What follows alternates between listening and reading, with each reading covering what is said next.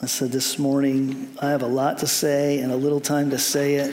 I practiced last night, and it took me an hour and 3 minutes, so I hope you don't plan on going anywhere soon. I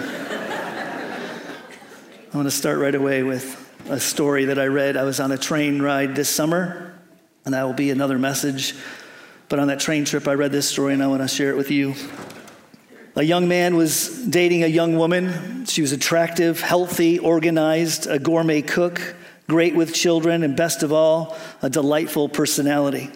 He's in love, and he decides she's the one that he'd like to spend the rest of his life with. He creates a special moment. He kneels down on one knee, opens a small box to reveal a sparkling diamond ring, and he proposes to her. This is your Hallmark movie, ladies. Much to the man's delight, the young man breaks out in a huge smile, lets out a shriek of joy, bursts into tears, and after gaining a little composure, excitedly responds, "Yes, yes, yes! I can't believe this. I'm so shocked and overwhelmed. This is the happiest day of my life. I love you so much. Yes, I'll marry you." They embrace each other in sheer bliss, and with emotions still running high, she looks into his eyes and passionately promises, "We'll have such a great life.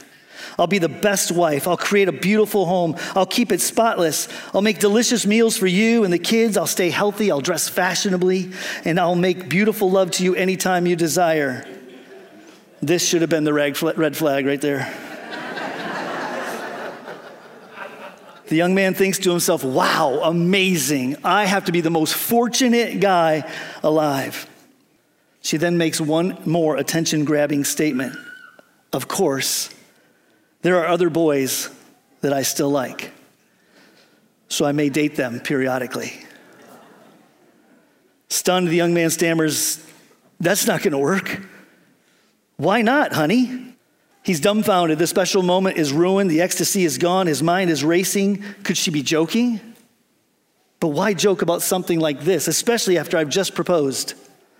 After an awkward silence, which seemed like eternity, she tries to recapture the mood by enthusiastically offering a compromise.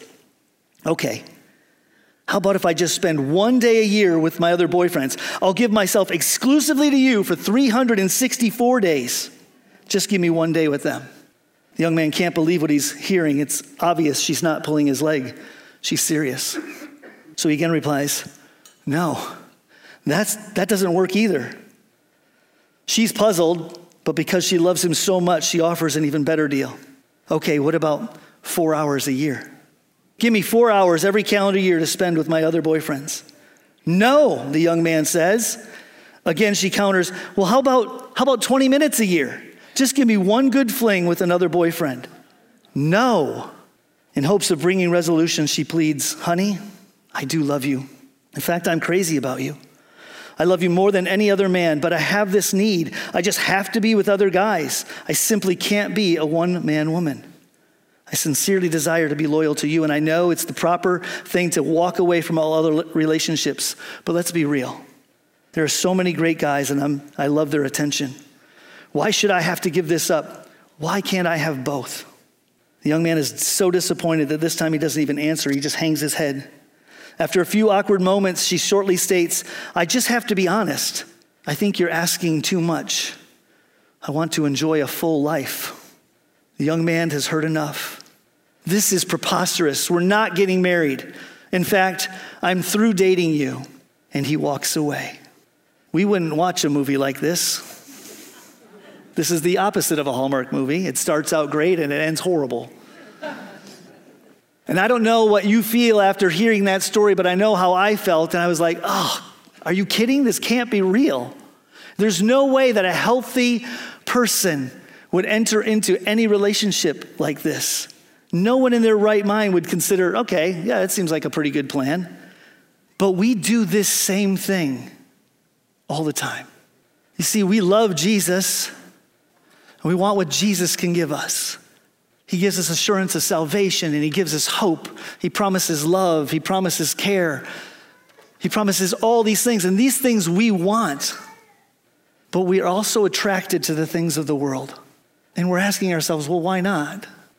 Why can't I enjoy this? Why can't I enjoy what the world has to give me, what the world offers? Why can't I have a part in this, but still love you, Jesus? And the reality is it's because of the same relationship that it is with this woman and this man. Jesus doesn't want to share us, but we think it's okay. I have my church life, I have my Jesus life, and I have my work life. I have my home life. And I have my hobbies. I have my things. And every time I hear someone say, but, my relationship with Jesus is good. My life there is good. My life at home is good. My life at work is good. And I'm always asking myself, how many lives do they have? How many lives do we have? We have one life, but we tend to take this thing and we tend to divide up our life that this is my Jesus time and this is my family time and this is my work time and this is my fill in the blank. And we divide our hearts and we're devoted. We have our devotion in all these other places. And as much as that story makes you feel sick, you have to put yourself in this situation, in the place of that woman. We like what the world can give us. Financial gain and homes and vacations and position and power and pleasures, that we get to do things our way and not live by what we feel are stringent rules, enjoying those things. And let me say this, enjoying the things of the world is not wrong. We have the awesome privilege of living in America. We have a lot of things around us. It caters to us, and it's all about pleasure. It's all about get what you can, while you can, get what you want, all that you have. This commercial says it's my money and I want it now. We have this, it's a I moment, me moment. I want everything that I can get right here, right now. But I do want to say this, vacations and having money more than just paying the bills and going on vacation and having a house and having a car, all those things are not wrong, unless they go against God's design and his purpose. Where it becomes a problem is when those things begin to draw our attention away from God and we begin to devote ourselves to that. When material things and people and positions begin to occupy and control our time, energy, and devotion, that is when it becomes a problem. You see, here's what happens. We begin to get involved in the things of the world and the things that it offers. And again, it's not wrong until it begins to draw us away from what God is calling us to and what he has for us. And pretty soon, if we're going to live in this realm, if we're going to be in this position, then what happens is, this is going to get pretty scary, by the way. I'm going to have to make a decision at this point. I'm either going to be fully devoted to the world or I'm going to be fully devoted to God, because it's very uncomfortable in this position. And to go any further in a relationship with God or into the world, there's a decision that has to be made. Again, God's not against the things that we get to enjoy in our life. But when it pulls us away from what God intends for us and it becomes a devoted thing, we're no better off than the woman who says, just give me one day to do my thing. Just give me 4 hours. How about 20 minutes? And God's like, no, I want it all. I want everything. If you keep climbing on the wall on the side of the world, it'll end and lead to emptiness. Jesus says in Mark 8:34, whoever desires to come after me, let him deny himself and take up his cross and follow me. For whoever desires to save his life will lose it, but whoever loses his life for my sake and for the gospel will save it. These are God's words to us. Jesus also said in Matthew 6:24, no one can serve two masters. Either you'll hate the one and love the other, or you will be devoted to the one and despise the other. You cannot serve God and money. And so we have this decision every single day, especially this morning, but every day past here. Will you be drawn away by the devoted things and the things of the world and the things that it has to offer? Will you be pulled in that direction away from the things that God has you? Or will you commit yourself to God, not partially, not 90%, not 95%, not 98%? Will you commit yourself fully to God? And in doing so, there are promises galore in the scriptures that you get, but you have to decide. You must choose. I must choose. Our scripture this morning comes from Mark chapter 10, verse 17 through 30.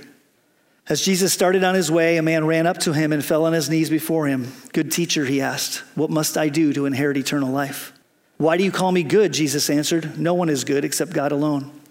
You know the commandments. You shall not murder. You shall not commit adultery. You shall not steal. You shall not give false testimony. You shall not defraud. Honor your father and mother." "Teacher," he declared, "all these things I have kept since I was a boy." Jesus looked at him and loved him. "One thing you lack," he said. "Go, sell everything you have and give to the poor, and you will have treasures in heaven. Then come follow me." At this, the man's face fell, and he went away very sad, because he had great wealth. Jesus looked around and said to his disciples, "How hard it is for the rich to enter the kingdom of God." The disciples were amazed at his words. But Jesus said again, "Children, how hard it is to enter the kingdom of God. It is easier for a camel to go through the eye of a needle than for someone who is rich to enter the kingdom of God." The disciples were even more amazed and said to each other, "Who then can be saved?" And Jesus looked at them and said, "With man this is impossible, but with God all things are possible." Then Peter spoke up. "We've left everything to follow you." "Truly I tell you," Jesus said, "no one who has left home or brothers or sisters or mother or father or children or fields for me and the gospel will fail to receive 100 times as much in this present age, homes, brothers, sisters, mothers, children, and fields, along with persecutions, and in the age to come, eternal life." This is one of the most painful stories or pictures in the Bible, because you read this and he gets all the information that he wants. What he's looking for, and yet he walks away. See, here's what we know about this man. He is rich, he is young, and he's a ruler. We don't know how he became rich, whether it was handed down, he made a good business decision. We have no idea. And we don't know what he really does, what he's the ruler of, why he has this fame and fortune and all of that. We don't know any of that. But we do know this. If you are rich and have a position in those days, people looked at you as if the hand of God was on your life. They thought, oh, this is a good person. They have the blessing of God. They have the favor of God. It's all over them. And they likened it to people like Abraham, David, Solomon, and the list, Job, all these people who were followers of God, and they had all of these blessings. And so they would see someone who had this status and this money and think, the hand of God is on their life. And they would walk around and they would think, hey, I have favor. So he had money in his youth. He had property, and it gave him position. But something was missing that money or age or status couldn't give him. And so we find that he came running and fell at Jesus' feet. This is another thing that just amazes me. The other two gospels, this is in Matthew and in Luke, they don't actually say anything about how he got there or if Jesus met him it just says there was this man. But Mark specifies this man came running to him and fell at his feet. Now, if you are a person of status and you have money, this isn't what you do. I mean, I always had this picture, and I've read it before. It's like we tend to think that this guy had it all. So he has this beautiful, Lamborghini style chariot with these incredible wheels on it. And he's got these Clydesdale horses, and he's got this entourage that works with him. They open his door and they put down the steps and they roll out the carpet and they lead him to Jesus, protecting him. But that's not what happened. This man ran to Jesus and fell at his feet, humbled himself in front of everybody. This man of status and had wealth, and he humbled himself in front of Jesus because he had a question. He says, "Good teacher." And Jesus answers his question with a question. "Why do you call me good?" And Jesus knows right away what's happening in this moment. He's like, okay, I got this. You think you're good. And so he just begins to start this. "Why do you call me good? There is no one good but God himself." You think the next line, at least in my mind's eye, the next line should be, "You are right in calling me good." He doesn't say that. But standing before, he is right. He is good. Good teacher. He's about to expose this man who thinks he's good and he's on the right track, and begin to show him his life and what he's really devoted to. He says, "What must I do?" In Matthew, it says, "What good deed must I do to have eternal life?" He wanted this list. Give me a list of things that I can do to make sure that I go to heaven. Give me this list that I can check off. Do this, do this, do this. This weekend we're at our staff retreat, and interesting enough, many on our staff are checklist people. We like lists. We like to have a checklist, and we like even more to check that off. We just want check, done, done, done. And several of us are like, I did this. It wasn't on my checklist, but I'm putting it on my checklist so I can check it off. Well, I don't know why we're wired that way, but we like checklists. This man wants a checklist. Jesus, give me the next steps that I need to do so I can check it off. So Jesus gives him what he wants, a checklist. He says, you know the commandments. And this is interesting. He doesn't say, do you know the commandments? He says, you know the commandments. Because in Jewish culture, every boy, by the time they are 12, they know the first 5 books of the Bible. So he doesn't even question if he knows them. He says, you know the commandments. You shall not murder. You shall not commit adultery. You shall not steal. You shall not give false testimony. You shall not defraud. Honor your father and mother. He gives them a list. Here's your checklist. See if you can check these off. And here's what's interesting as well. He gives him the commandments, but he starts at commandment number 6 and goes down and comes back up. He gives him only part of the commandments. He says, here, let's really see if you're good. You can check this off. He thinks he's good. He's looking for something else that he can do to get into heaven. We have our checklist, don't we? Make sure we read our Bible and do our devotions. Make sure we're here on Sunday morning. We're involved in what we can. Make sure we're living a godly lifestyle. We don't swear. We don't do all these things. We have a little checklist that I got to do to make sure. And those things are all good. Don't get me wrong. We're called to be in community, be together. We're called to read the Bible. We're called to do all of that. But it's more than just about a checklist. It's about a relationship. And not just with people, but with God himself. God is looking for relationship. And he's looking at this man and he's like, here, I'm going to give you this list, but I'm going to draw out of you what you think is good. I'm going to pull out of you and show you what is really going on. So he says, teacher, all these things I have kept since I was a boy. Do you ever just put words in Jesus's, his story? I would have been like, oh, buddy, let me show you. Let me show you how good you are not. He didn't do that. Lee Atwater, said to be the man most responsible for electing George Bush president in 1988. In 1991, he's 39 years old. He was on top of the world. Then out of nowhere, he develops this massive brain tumor. He was treated, and instead of getting better, he got worse. And shortly before he died, Life magazine published an article in which he evaluated his life in light of this terminal disease. He said this, the 80s were about acquiring great wealth and power and prestige. I know. I acquired more wealth, power, and prestige than most. But you can acquire all you want and still feel empty. What power wouldn't I trade for a little more time with my family? What price wouldn't I pay for an evening with a friend? It took a deadly illness to put me eye to eye with that truth. You see, wealth and power and prestige and fame, what's next? When you acquire all these things, you end up empty. You're lost. And you're like this man, and you're wondering, what else? What's next? What do I get? And that feeling of emptiness will never be filled because it's only found in Jesus.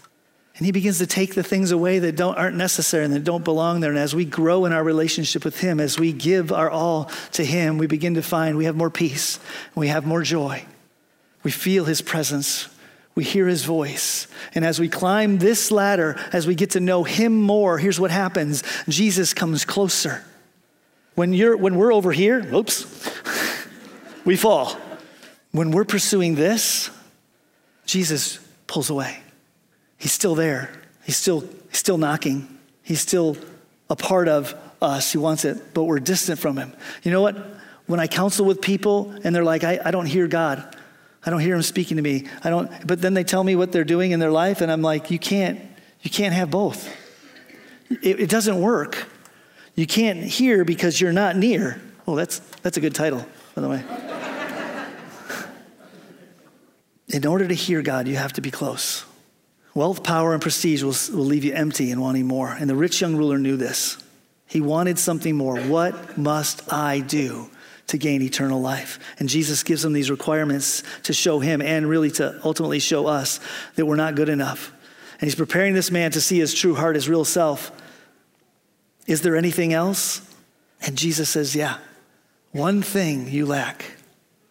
Go, sell everything that you have and give to the poor, and you'll have treasures in heaven. Then come follow me. And Jesus tells him the one thing that he knows that he is trusting in to show him, and ultimately us, that eternity is something that we cannot earn. You can't just check it off your list. You can't just do X, Y, and Z and be okay. It's far greater than that. It's more about letting go and following him. It's about letting go and trusting him. It's about giving up some things so that we can give him more. Jesus loved the man, and that's why he told him, go, sell everything. He knew the young man was in earnest and sincere. He knew he truly wanted eternal life. Those Jesus knew. But he also knew that his wealth was holding him back. And just like the guy in the story, he wasn't willing to just have most of his girlfriend be his wife. He wanted everything. It's all or nothing. One thing you lack, and then he gives him 4 things to do. Go, sell all that you have, give it to the poor, and then come, follow me. This man's like, can I buy something? Can I do something? Can I give something? And Jesus says, yes, give everything. Sell out. Jesus is going after idols. He's going after idols in this man's life. He's coming after idols in our life. He wants a bride that's all his. He's going to do what we allow him to do, to come in and reveal those idols in our life and to bring those to the surface so that we then have a decision to make. Will I let go of that and follow him, or will I hold on to that? Because that gives me what I want. So he draws his man's attention back to the 10 Commandments. See, these 10 Commandments are heart issues. No other gods, no idols. Don't take God's name in vain or lightly, and keep the Sabbath. This is all about heart. This is all about vertical relationship. See, he addressed the horizontal part because the bottom 6 are all about your neighbor. It's all about people around you. But now Jesus is going after his heart. What about this? No other gods, no idols, nothing in the way. Jesus looked at him, and I love this because Mark says he loved him. He shows him his error. You think you're good. So here's what I'm going to tell you. Go do these things. What are your idols? Idols are anything that come before God, anything that you don't want God to mess with. It can be relationships. It can be your financial security, your family. It can be your friend group. Maybe it's power and fame. Maybe it's your addiction. But what is your idol this morning? Jesus is saying, if you want eternal life with me, I want you to get rid of that. Let go of it. Give that to me. Let it go. He says in Matthew 14:26, what good is it to have all of that in this life and then forfeit your soul? Following Jesus will cost you something, but not following Jesus will cost you everything. Jesus came to be in a committed relationship with us. That's his design. It's his desire. It's his desire to be in relationship with us, the God of the universe, the God who created all things, including you. His one desire is to be in relationship with us. But he wants a committed relationship. He's fully in. He's already proven he's all in. He wants that same for us. To enter into a relationship with God means you have to give yourself entirely to him, which includes getting rid of some things.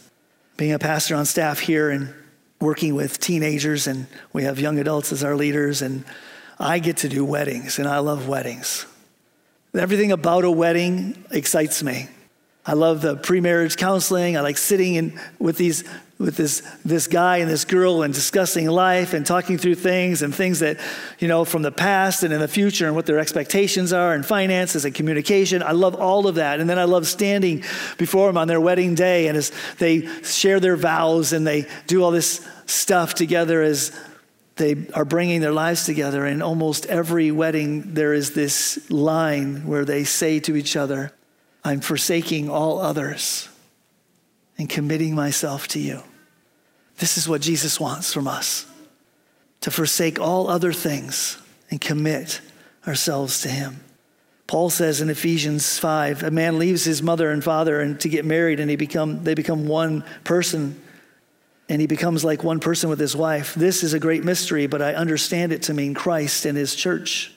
Paul uses this to instruct a husband and wife in their marriage relationship, but it also illustrates our relationship with Jesus. This is the groom. He's coming for his bride. We are his bride, and he's asking, are you all in? Are you committed to this relationship? I'm coming for a bride that is not interested in not interested in the other things, not distracted by other things, who's devoted to me. That's who he's coming for.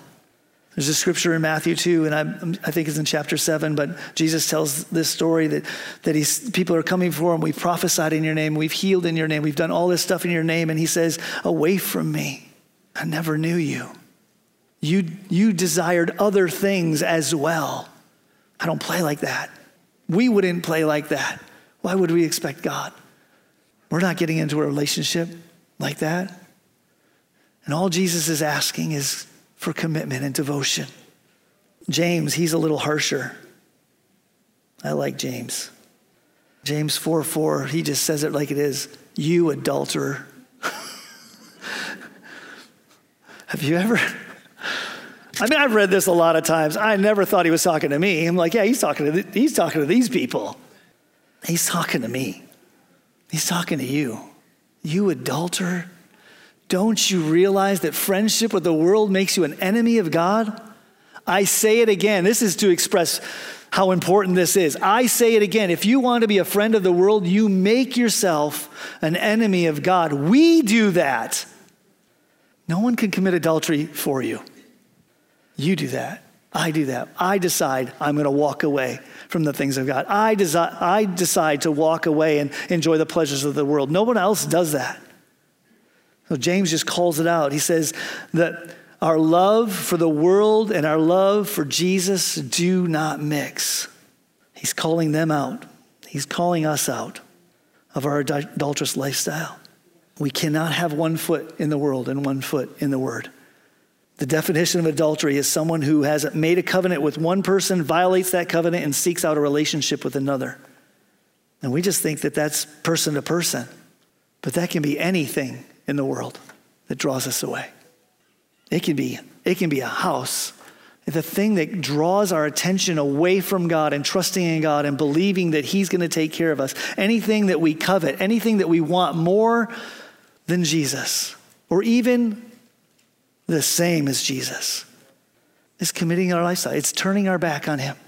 To live in this realm is dangerous. To have two ladders on this stage is actually dangerous. This morning, God is asking us for a commitment. He's presenting us with a ring and a relationship, but it's on his terms, not ours. Actually, it's just on moral terms. Will you commit yourself to me?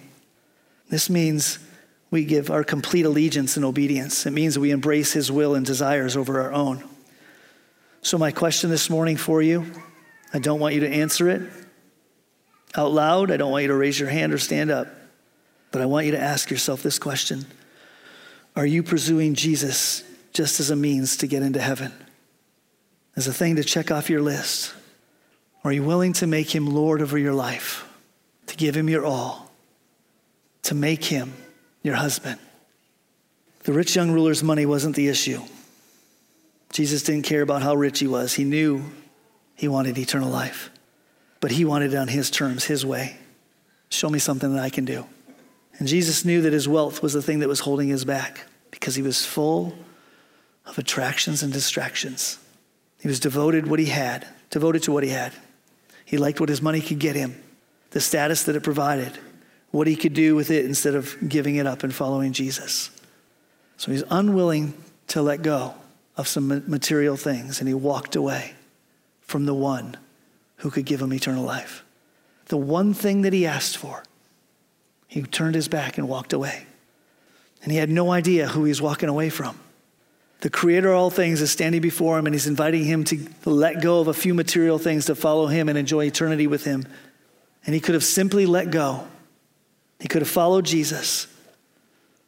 And I like to think If he had done that, we might know his name today. If he had done that, maybe he would have been one of the disciples and we'd be reading one of his books in our Bible. Or we'd be reading about him and the things that he did for the kingdom of God. But he turned away. He walked away. And Jesus let him go because he loved him. All we know about this man is he was rich, young, and a ruler. Today, he's not rich nor young, and he's not ruling anything. Our only hope, and what I believe is Jesus' hope, is he walked away and he contemplated, this isn't worth it. And he began to follow Jesus. Who knows? He could be in heaven today. We don't know. This is what we do know. He walked away in that moment. The French philosopher Pascal said, there is a God-shaped vacuum inside the heart of every person. If you don't fill that vacuum with God, you will fill it with something else. And when you do, you will find out what the rich young man found out years ago. You can have it all, but it's still not enough. The next verse in our passage says, and Jesus looked at his disciples. He said, how hard is it for the rich to enter the kingdom of God? The disciples were amazed. Some versions say they were astonished at his words, but Jesus again said, children, how hard it is to enter the kingdom of God. It's easier for a camel to go through the eye of a needle than for someone who is rich to enter the kingdom of God. It says it'd be easier for a camel to go through an eye of a needle. Can this be done? Absolutely not. That's what he's trying to say. You cannot get into heaven the way you think you can get into heaven. That was his point. It's not wealth that's the problem. Our attachment to it is the problem. Jesus' disciples were horrified when they heard this. Wait, if this guy isn't good, if what he's doing isn't good, if he can't make it into heaven, what about us? How do we get into heaven? And Jesus looked at him and said, with man, this is impossible. But with God, all things are possible. The point is that no one can achieve salvation through their own efforts. It's from God alone, by his grace. It's impossible man's way, not riches and not age and not status. No one's good enough to get into heaven. Ephesians 2:8-9 reminds us of this.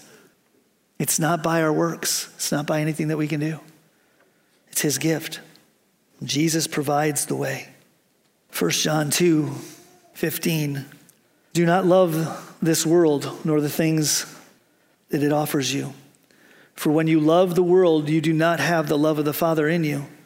For the world offers only a craving for physical pleasure, a craving for everything else we see, a pride in our achievements and possessions. These are not from the Father, they are from the world. And this world is fading away along with everything that people crave. But anyone who does what pleases God will live forever. This theme is all throughout Scripture. It's this warning, don't fall into the trap. Don't fall into status. Don't fall into riches and going after the things that will lead to emptiness. Don't get caught up in stuff that is meaningless because it's all going away. But anyone who does what pleases God lives forever. Again, this isn't about wealthy people can't be saved. It's not about that. It's about no one can be saved through money or skills or talents and intellect, good looks. The list goes on and on. The story ends with Peter asking the question, because Peter always asks the question. Peter's the one who's always opening his mouth, and I actually believe that the other disciples know that Peter will open his mouth, and so I'm pretty sure most of the time they're like, hey, Peter, you ask him. You do this. And Peter says, we have left everything to follow you. And Jesus says, yeah, no one who has left their home or brother or sister or mother or father or children or fields for me and the gospel will fail to receive 100 times as much in this present age. Homes, brothers, sisters, mothers, children, and fields, along with persecutions, and in the age to come, eternal life. The disciples this man walks away, and the disciples are like, but what about us? Do we have eternal life? And he tells them exactly how. Give up, anyone who's given up all of this stuff, all the material things, gotten rid of all of this stuff, I'll give them so much more. in this life and in the life to come. I want you to notice he never chased after the man when he turned away. He never ran up to him and said, whoa, buddy, wait. Here's the deal. Give all of that stuff up. Let go of all of that. Just go do what I said. Come back. I'm going to give you so much more. It'll be so much better. You're going to have a lot more here, and you're going to spend eternity with me. It's going to be great. He doesn't use persuasion, and he doesn't use bribery. He doesn't use anything for that man because he's going after his heart. Again, it's relationship. If you have to work hard at any physical relationship to get them to like you or love you or want to marry you, stop. It won't work. And Jesus is like, I'm not going to do anything to cause you to come follow me. I'm just going to ask you to come follow me. It's all about relationship, honesty. I'm willing to let go of everything else and come and follow you. So he tells his disciples exactly. And here we get the front end picture. He doesn't chase this man and tell him what he needs to do.